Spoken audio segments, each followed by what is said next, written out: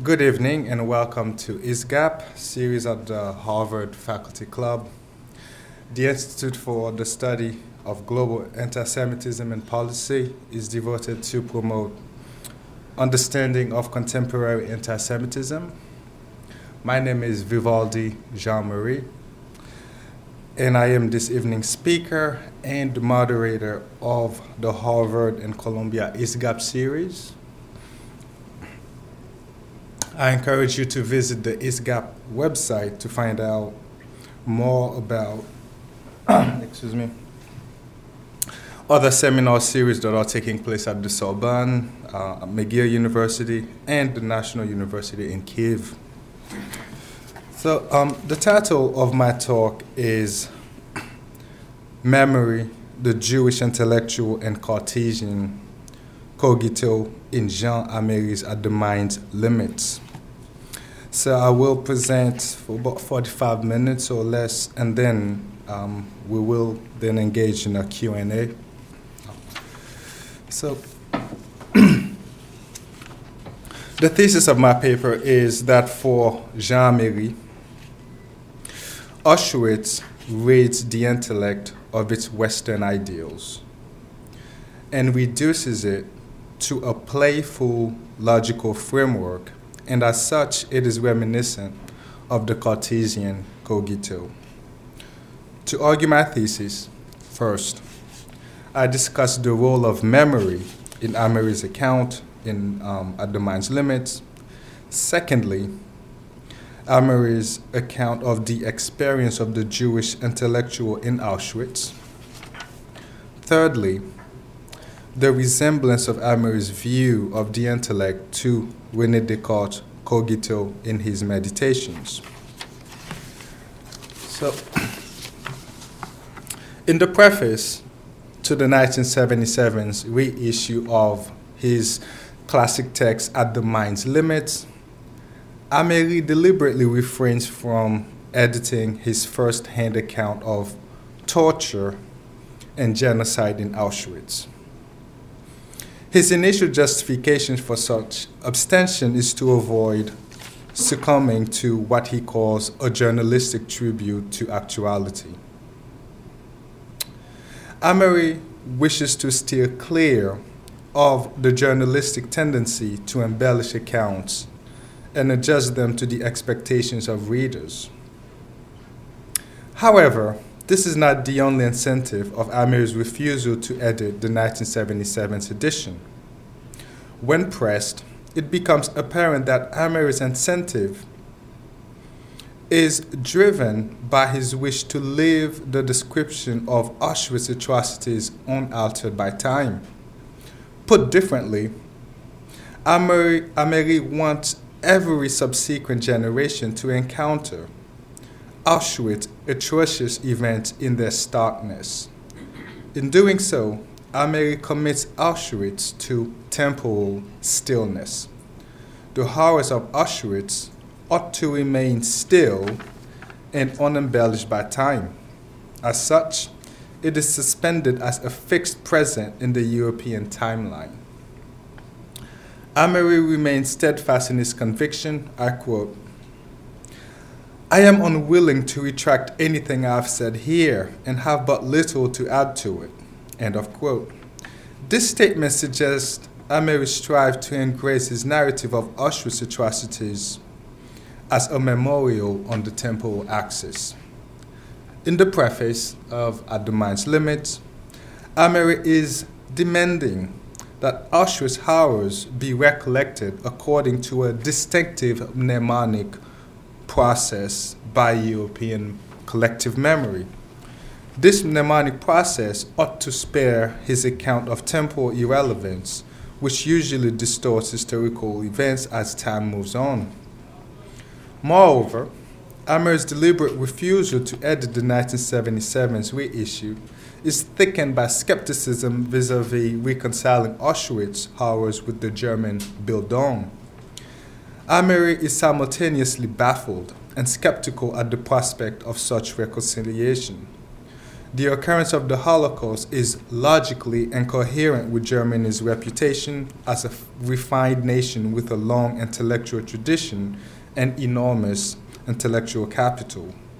In raising this quandary, Amery positions himself in the European Jewish intelligentsia's discourse on the Holocaust as an uncanny event, given its lack of rational antecedents among a nation which prides itself as a champion of reason and humane sensibility. I quote Amery, "This evil really is singular and irreducible in its total inner logic and its accursed rationality. For this reason, all of us are still faced with a dark riddle." End of quote.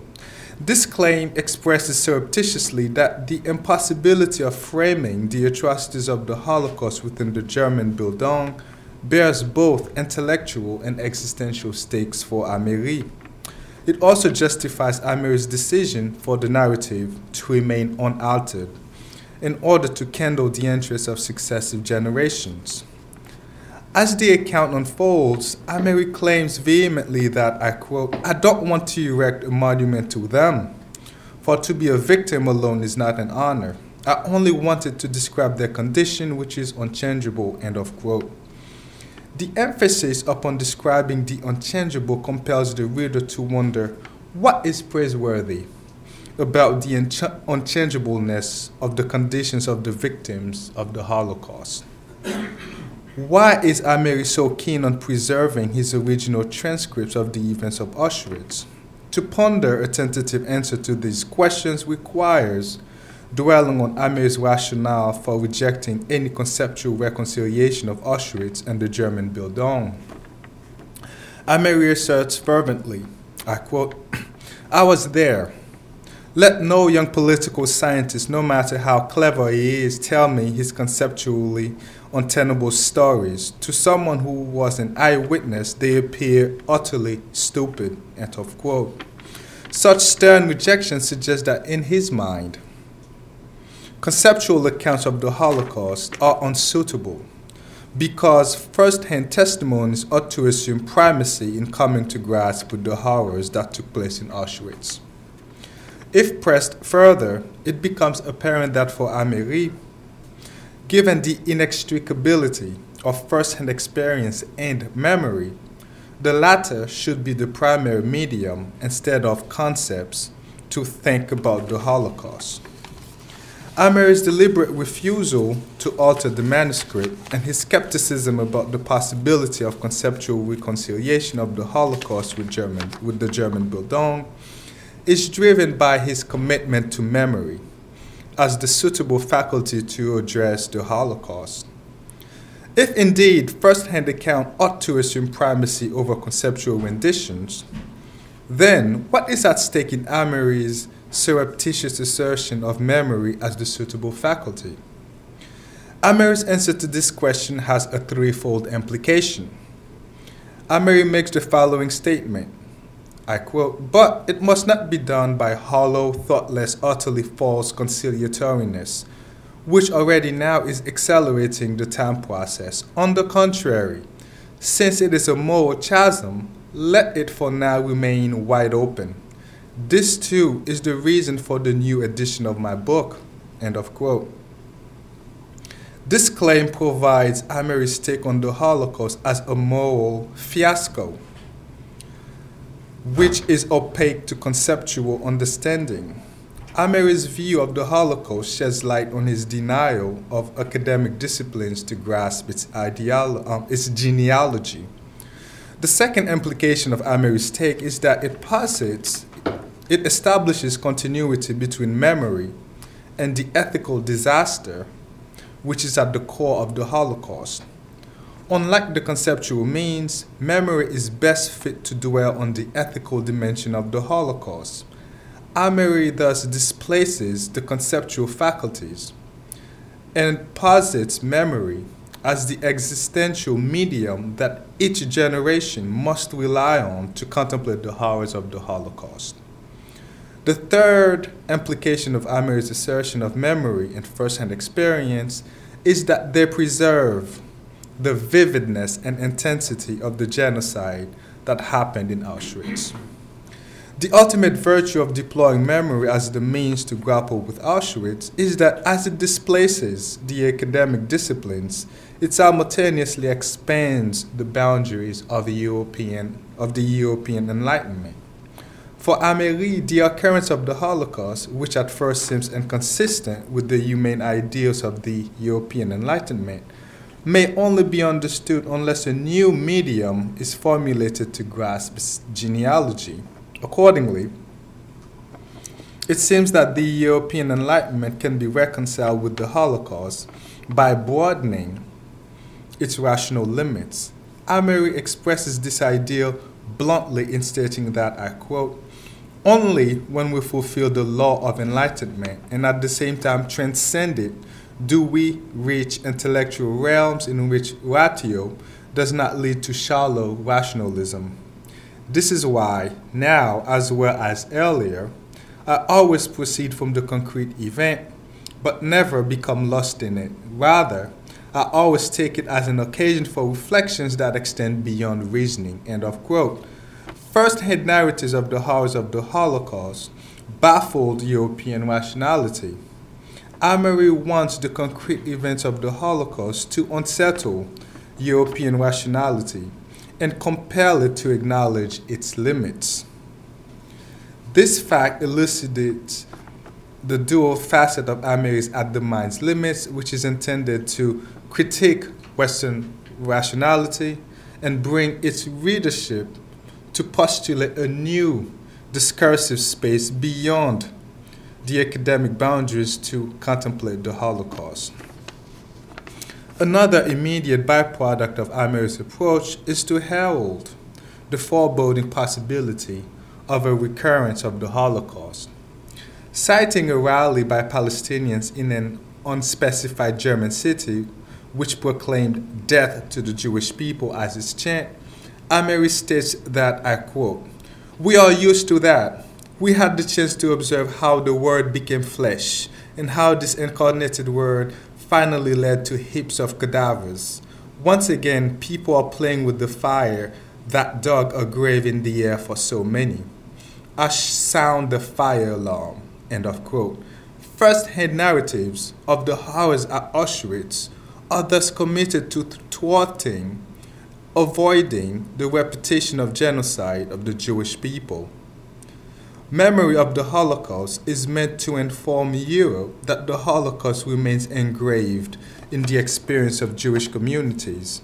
Incessant recollection critiques European rationality while reminding it of its limits.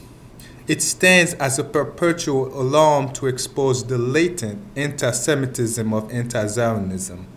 Moreover, At the Mind's Limits is relevant to contemporary attempt to understand anti-Semitism because Améry deliberately asserts its project as sounding the bell to raise awareness of the possibility of a repetition of Auschwitz that is latent in overt anti-Semitic claims such as those in the rally in the German city that he refers to. Responding to the sounding bell in At the Mind's Limits prevents the horrific implications of recent anti-Semitic rallies in France from being harbingers of another Jewish genocide. I am now moving on to the plight of the intellectual in Auschwitz. Auschwitz atrocity brings the intellectual proclivity of Jewish inmates to a suspension. Using his own experiences as a Jewish intellectual, Jean Améry asserts that when confronted with the horrors of Auschwitz, Jewish intellectuals are stripped of their liberal, aesthetic, and theoretical bents. Auschwitz reduces the Jewish intellectual to a singular I. Améry puts it in the following statement, I quote, "We will take such an intellectual then, a man who can recite great poetry by the stanza, who knows the famous paintings of the Renaissance as well as those of Surrealism, who is familiar with the history of philosophy and of music, and place him in a borderline situation where he has to confirm the reality and effectiveness of his intellect or to declare its impotence. Therewith, naturally, I present myself in a double capacity as a Jew and as a member of the Belgian resistance movement.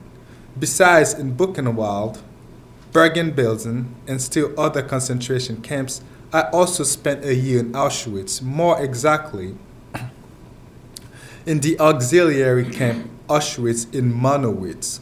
For that reason, the little word I will have to appear here more often than I like, namely wherever I cannot take for granted that others have shared my personal experience. End of quote. Amery's emphasis on his singularity as an intellectual and first-person narrator is reminiscent of the juncture in Descartes' Meditations. When confronted with the overwhelming evil genius, the ego is bare. The moment when the ego realizes that in the face of the evil genius, its only certainty is the famous I think. Similarly, Amery is articulating the experience of the Jewish intellectual who is stripped to her bare subjectivity when dealing with the horrors of Auschwitz. Like Descartes' Meditations, at the mind's limits unfolds from the perspective of an I think, which reinforces the singular basis of Amery's project. On the basis of such singularity, Amery confesses that as a survivor of the Holocaust, his intellect was impotent in the face of the horrors. In addition, Amery's discussion of the attitude of the Jewish intellectual in Auschwitz has a strategic purpose when heeded closely. Upon close reading, it is plain that Amery is positing that Auschwitz stripped Jewish intellectuals of their European intellectual cloak. To support his position, Amery emphasizes the social role reversal of Jewish inmates in Auschwitz.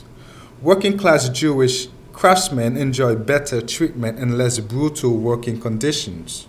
The demands of the infrastructure of Auschwitz favor craftsmen over intellectuals.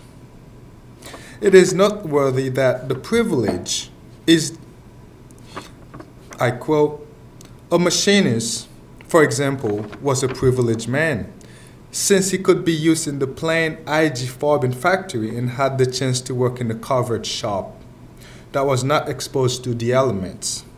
The same holds true for the electrician, the plumber, the cabinet maker, or carpenter. A tailor or shoemaker perhaps had the good luck to hand in a room where work was done for the SS, end of quote. It is noteworthy that the privilege is determined by the material needs and requests of the camp, which working-class craftsmen were better fit to fulfill.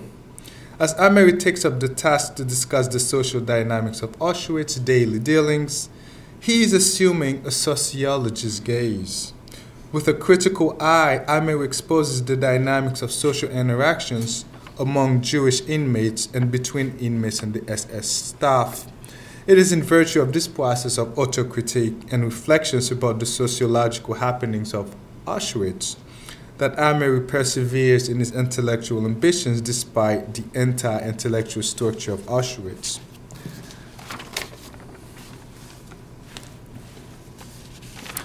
Amery then laments the plight of the higher profession Jewish inmates. As unskilled inmates, Jewish intellectuals were confined to menial labor. Amery observes that both physical disposition and lack of manual skills rendered the intellectuals more vulnerable than their craftsman counterpart. I quote, "The situation was different for the inmate who had a higher profession.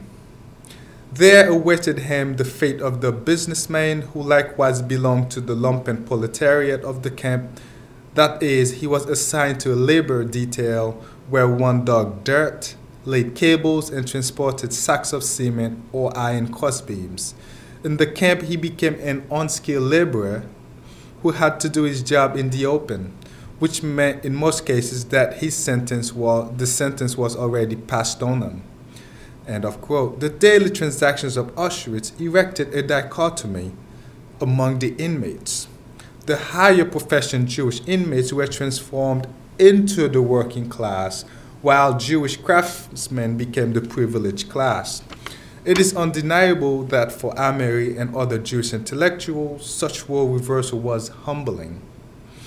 Amery then observed the implication of this dichotomy upon social interaction among inmates. I quote, "Well, in the camp, there truly was a problem of communication between the intellectual and the majority of his comrades. It presented itself hourly in a real and painful way." End of quote. The issue of communication results from prior social differences and ensuing resentment of the reversal of social role in Auschwitz. The inherent tension of the issue of communication is expressed in the painful way that the Jewish intelligentsia and the higher profession experienced it. After delineating the social alienation and resentfulness of the Jewish intelligentsia, Amery raises the core questions that have been driving his expose. I quote, "But now I have arrived at the basic psychological and existential problems of camp life and at the situation of the intellectual in the narrower sense outlined at the start. Reduced to its most concise form, the question that arises is, did intellectual background and an intellectual basic disposition help a camp prisoner in the decisive moments? Did they make survival easier for him?" End of quote. Amery answers the above questions obliquely after contrasting the intellectual infrastructure of Dachau, which he claims was designed for political prisoners, with the anti-intellectual environment of Auschwitz, which was run by German criminals. His answers allow us to infer that the suffering of Jewish intellectuals was unmediated. They confronted the horrors of Auschwitz without the illusion of privileged status that Jewish craftsmen enjoyed. Amery states, I quote, "In Auschwitz, however, the intellectual person was isolated, thrown back entirely upon himself. Thus the problem of the confrontation of the intellect and horror appeared in a more radical form, and if the expression is permitted here, in a pure form. In Auschwitz, the intellect was nothing more than itself, and there was no chance to apply it to a social structure, no matter how insufficient, no matter how concealed it may have been. Thus the intellectual was alone, with his intellect, which was nothing other than pure content of consciousness, and there was no social reality that could support and confirm it." End of quote. This statement suggests that the social demise of the Jewish intelligentsia preceded their physical death. Unlike Jewish craftsmen, they were deprived of their social worthiness and relevance, which brought the horrors of Auschwitz to bear upon them in an inescapable fashion. If pressed, Amery's claim suggests that the Jewish intellectual is shut in his consciousness in the midst of Auschwitz horrors.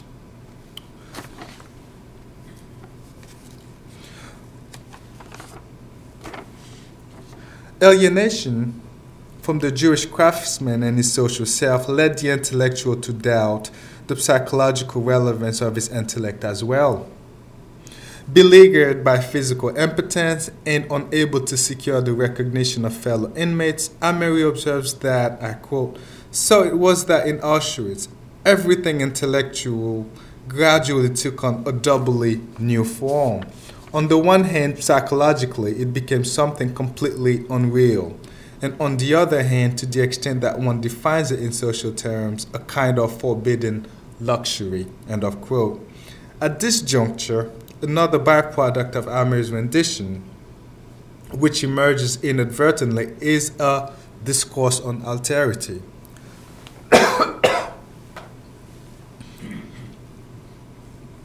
On the basis of the dichotomy, Jewish intellectual and privileged Jewish craftsmen in the camp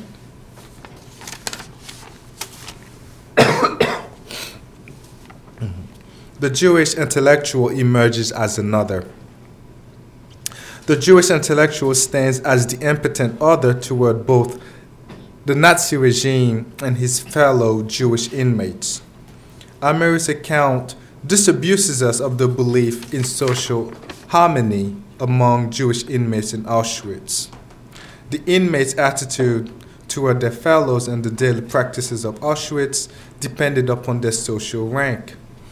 Jewish intellectuals, craftsmen, businessmen, and middle-class professionals assimilated the daily practices of Auschwitz according to the ethos of their social station. Thank you.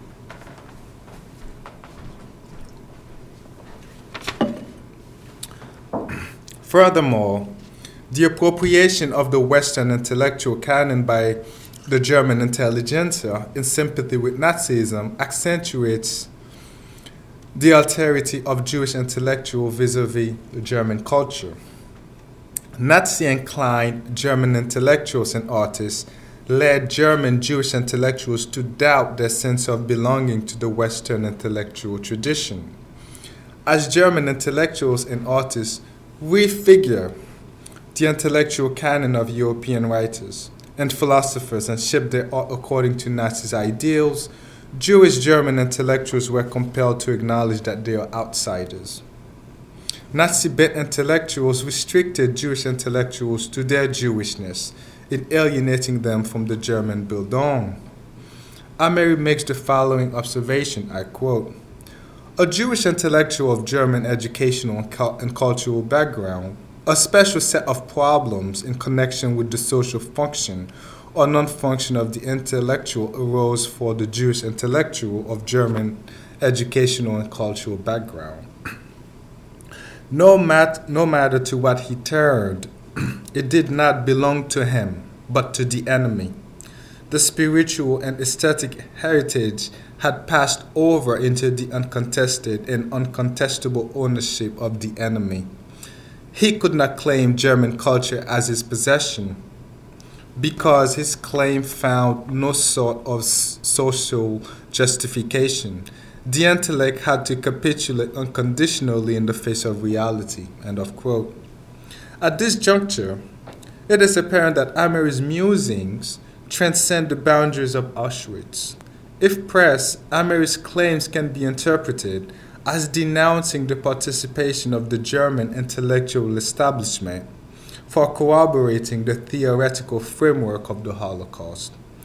Amery is deeply troubled by the Nazis' appropriation of the German intellectual tradition for reinforcing the non-Europeanness of Jewish intellectuals. Such appropriation isolated and transformed them in the undesirable other to both the German Bildung and larger European intellectual tradition. The dichotomy intellectuals and privileged craftsmen is exacerbated by different religious and political views embraced by non-intellectuals and intellectual inmates as well. After confessing his deep-seated agnosticism, Amery reflects on the existential and spiritual vacuum of the Jewish intellectual in Auschwitz. The initial confession led to another difficult admission in which Amery states, I quote, "Yet, I must confess that I felt and still feel great admiration for both my religiously and politically committed comrades. They survived better or died with more dignity than their irreligious or unpolitical intellectual comrades, who often were infinitely better educated and more practiced in exact thinking." End of quote.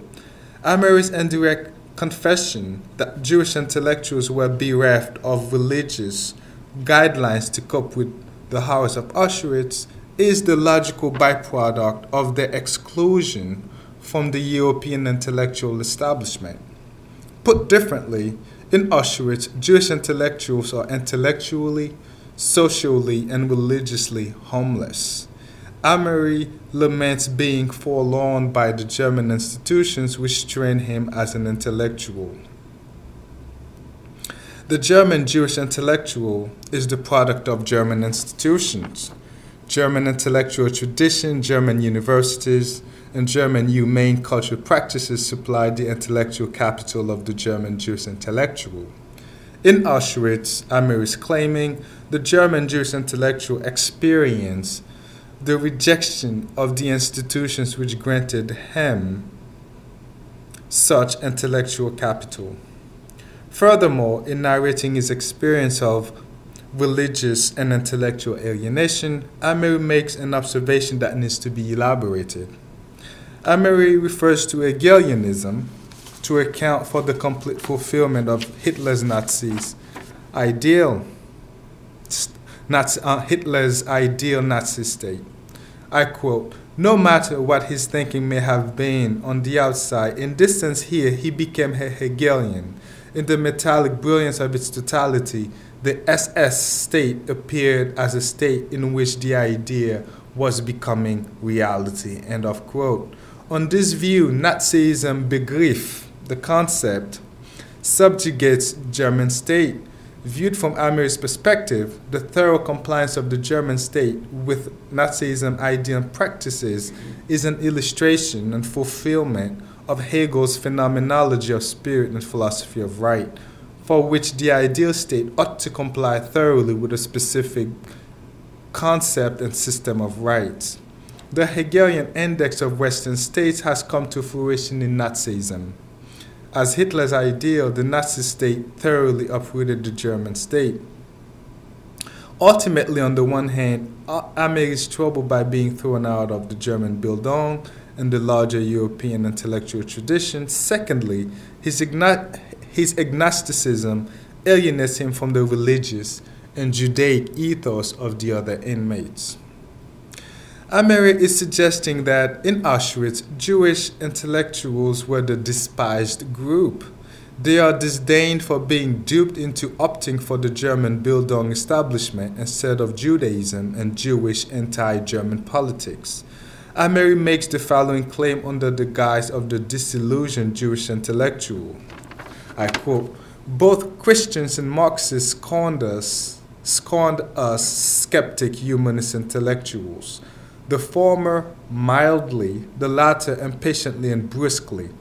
There were hours in the camp when I asked myself if their scorn was not justified." End of quote.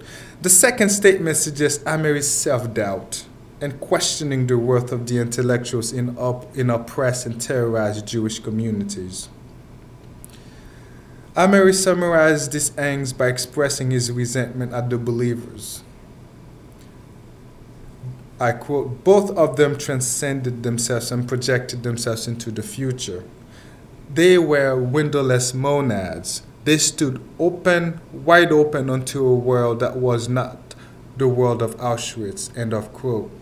The unavailability of an alternative religious realm and lack of political resistance made Auschwitz the sole and ultimate reality for the Jewish intellectuals, who remained shut in themselves as windowless monads.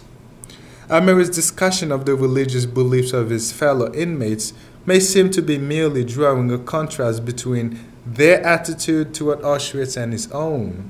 However, scrutiny reveals a deeper incentive underlies this discussion. In essence, via his account of religious belief, Amiri is bemoaning his confinement to an empty individuality. Regarding beliefs, Amiri thinks that, I quote, "What I failed to comprehend at that time still appears to me as a certainty.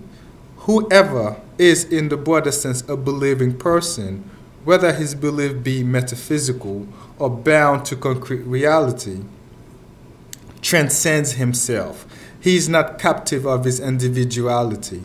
Rather, he is part of a spiritual continuity that is interrupted nowhere, not even in Auschwitz." End of quote.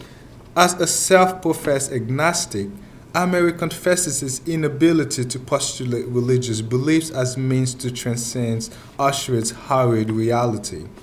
Amiri's painful confession of the unease of his agnosticism is further expressed in the following, I quote, "I did not want to be one with my believing comrades, but I would have wished to be like them, unshakable, calm, and strong." End of quote. This statement shows Amiri's agnosticism limits him to the horrific practices of Auschwitz and prevents him from conceiving reality beyond.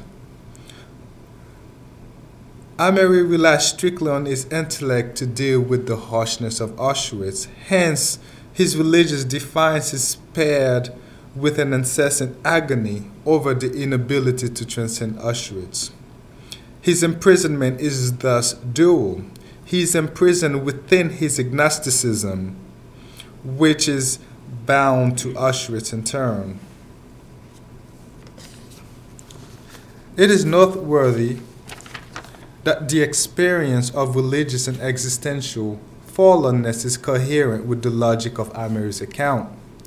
At the initial phase of At the Mind's Limits, Amery defines the intellectual as, I quote, a person who lives within what is a spiritual frame of reference in the widest sense. His realm of thought is an essentially humanistic one, that of the liberal arts. He has a well-developed aesthetic consciousness. By inclination and ability, he tends toward abstract trends of thought, end of quote. In this claim, Amery conflates the spiritual with both the humanistic and aesthetic realms. For him, abstract thinking about the liberal arts is the fulfillment of the intellectual spirituality. The reduction of the spiritual dimension of intellectual activities to aesthetic, materialist, and abstract events contribute to the alienation of the intellectual. Moreover, the inability to forge fellowship with other inmates and exclusion from the German establishments and institutions robbed the Jewish intellectuals of the means to uphold their social existence. The atrocities of Auschwitz disabused the Jewish intellectuals of their faith in the inherent humanness of the European Enlightenment.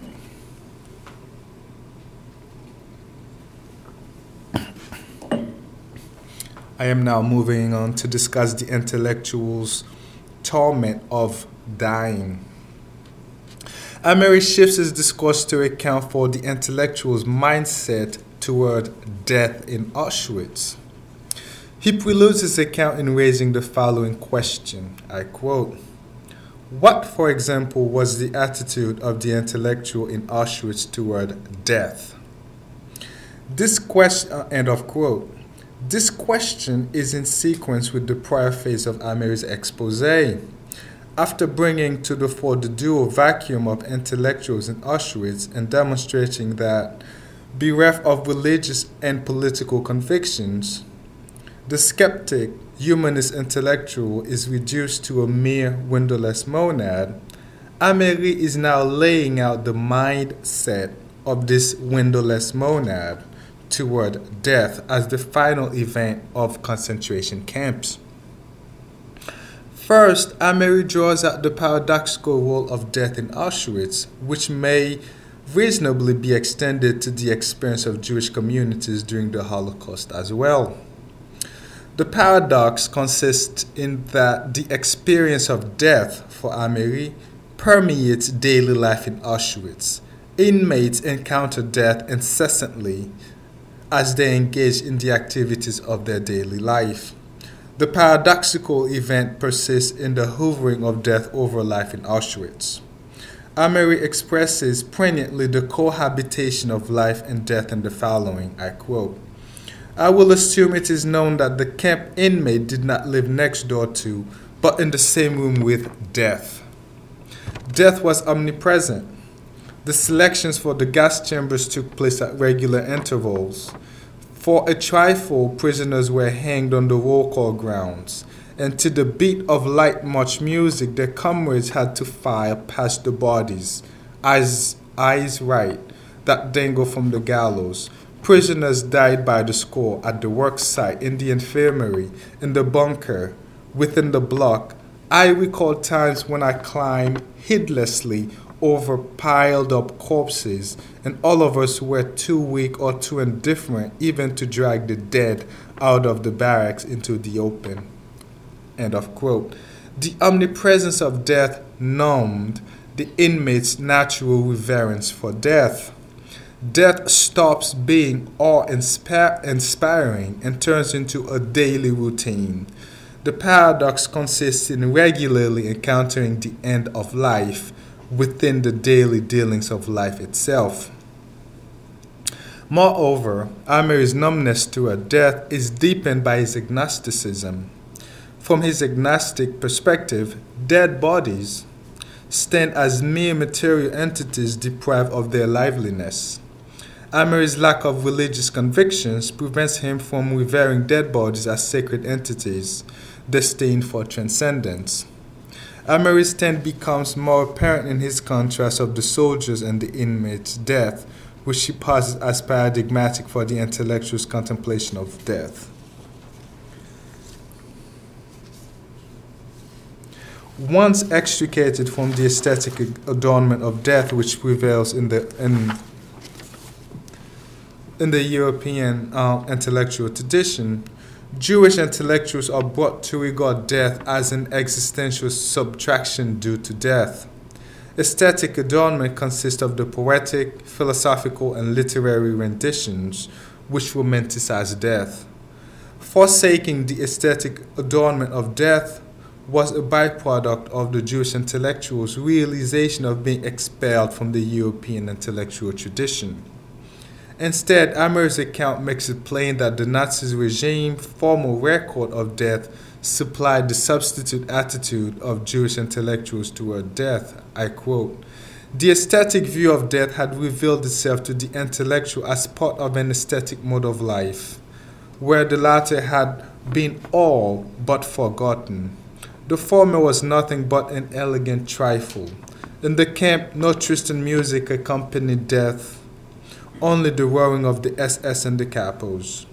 Since, in the social sense, the death of a human being was an occurrence that one merely registers in the so-called political section of the camp with the set phrase, subtraction due to death, it finally lost so much of its specific content that for the one expecting it, its aesthetic embellishment in a way became a brazen demand, and in regard to his comrades, an indecent one." End of quote.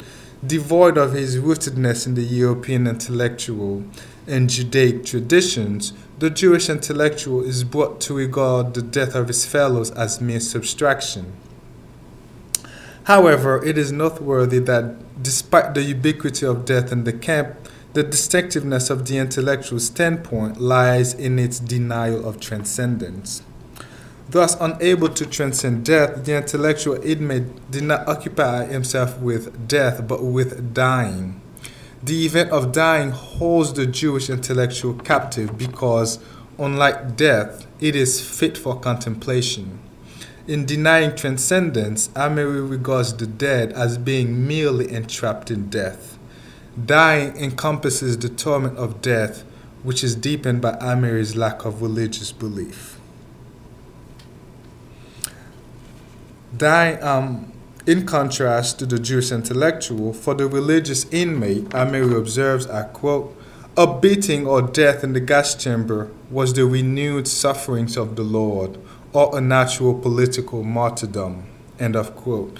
Religious beliefs assisted the religious inmates in transcending the materiality of death and provided a bridge to martyrdom and union with God. At this juncture, Amery confesses the dehumanizing mutation of the Jewish intellectual into a windowless monad who stands as livestock in Auschwitz. The practices of Auschwitz daily life supplied the constituents of the torment of dying. These practices compel the intellectual to substitute the metaphysical and aesthetic notion of death by the progressive event of dying.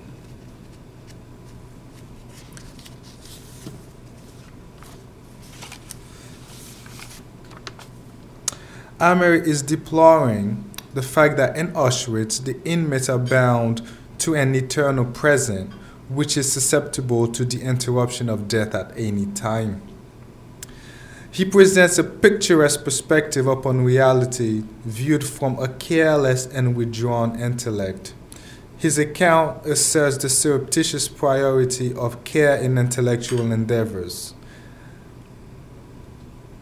Amery is conflicted, but nevertheless he goes on to surrender to the meaninglessness and metaphysical void that the Jewish intellectual has to perform through by withdrawing from the world, the social and existential circumstances around him. Amery's account of the intellectual's attitudes in Auschwitz concludes with the provision of the infrastructure of the intellect. The inability of the intellect to refigure the world in an existentially meaningful way leads to two interesting outcomes. First, once divorced from the intellect, the world stands as a domineering and ominous system of practices. The characterization of reality as a series of inseparable physical occurrences suggests Amery's theatrical outlook on reality. I quote him, Hourly, the physical world delivered proof that its inseparableness could be coped with only through means inherent in that world. In other words, nowhere else in the world did reality have as much effective power as in the camp. Nowhere else was reality so real. In no other place did the attempt to transcend it prove so hopeless and so shoddy. End of quote. In this statement, Amery posits reality as separate and distinct from the intellect. Auschwitz reality subsists without conceptualization.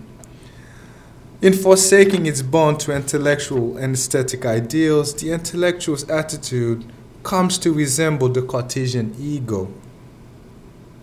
Amery's account of the intellect's disposition hints at the fact that it behaves like the Cartesian I think. The intellectual's theatrical and withdrawn standpoint toward reality as a distinct set of practices separated from his intellect suggests some skepticism on his part, at least. In assuming such attitude, Amery performs a separation of mind from body, broadly construed. Amery's withdrawals from reality as a system of practices and Western ideals is an illustration of Cartesian doubt. He asserts vehemently that, I quote, existence as such, to top it off, became definitively a totally abstract and thus empty concept, end of quote. Like Descartes, Amery isolates all existence to reinforce the bare intellect, the equivalent of Descartes' cogito. Also, the Jewish intellectual skeptic posturing toward prevailing Western ideals such as beauty, knowledge, and awe-inspiring death, while being indifferent toward the material environment of Auschwitz, is reminiscent of Descartes' radical doubt, which begins with the wax candle and expands to everything in order to deduce the certainty of the I think. Indeed, Amery's description of the intellectual's autodestruction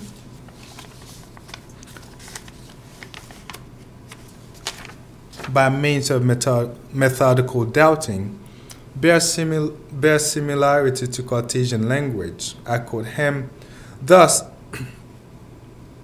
absolute intellectual tolerance and the methodical doubting of the intellectual became factors in his autodestruction, end of quote. It is reasonable to read methodical doubting as an allusion to Descartes' endeavor in his meditation to deduce the cogito. Similarly, as the intellect withdraws and turns skeptical towards its usual sensory stimuli, it emerges out of the horrors of Auschwitz as a logical framework. Just as the Cartesian I think. However, the key difference between Descartes and Amery's procedures consists in the fact that the former indulges willfully in skepticism as an epistemological experiment, whereas the latter in Amery is compelled to question and withdraw from sensory stimuli by the fact that, to quote Amery, nowhere else in the world did reality have as much effective power as in the camp. In no other place did the attempt to transcend it prove so hopeless and so shoddy. End of quote. The intellect reaches the skeptic standpoint of the I think in Auschwitz, out of the barbarity and atrocities of the daily practices. Besides, while the evil genius that Descartes posit is hypothetical, for Améry, such evil is a routine dimension of daily practices in Auschwitz. Améry then emphasizes the restlessness of thinking despite its dissociation from prevailing European traditional ideals. I quote, "For it was not the case that the intellectual, if he had not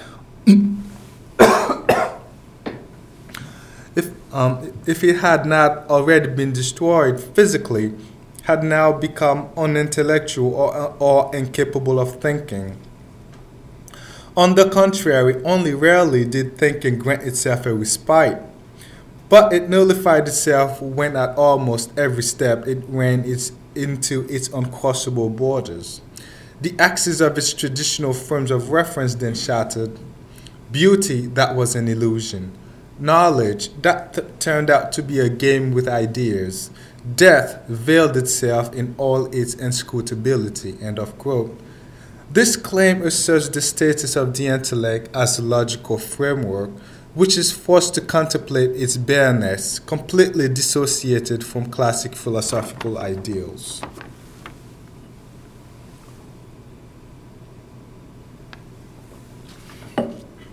However, the realization of the bareness of the intellect has its virtues. Améry confesses that, I quote, "We emerged from the camp stripped, robbed, emptied out, disoriented, and it was a long time before we were able to learn the ordinary language of freedom." End of quote. Auschwitz is an existential purge for its survivors. It erects a bridge between survivors and their environment. Post-Auschwitz, the Jewish intellectual navigates his environment as a mere witness of reality, just as the Cartesian cogito gradually restores itself within the causal order after deducting its logical framework. The intellect gradually relinquishes its indifference and skepticism toward its environment. Interestingly, the intellect's engagement with the causal structure of its environment post-Auschwitz produces what may be called Améry's theory of the human condition and disillusionment about intellectual hubris. Améry claims, I quote, "For we brought with us the certainty that remains ever unshakable, that for the greatest part the intellect is a ludus, and that we are nothing more, or better said, before we entered the camp we were nothing more than homines ludentes.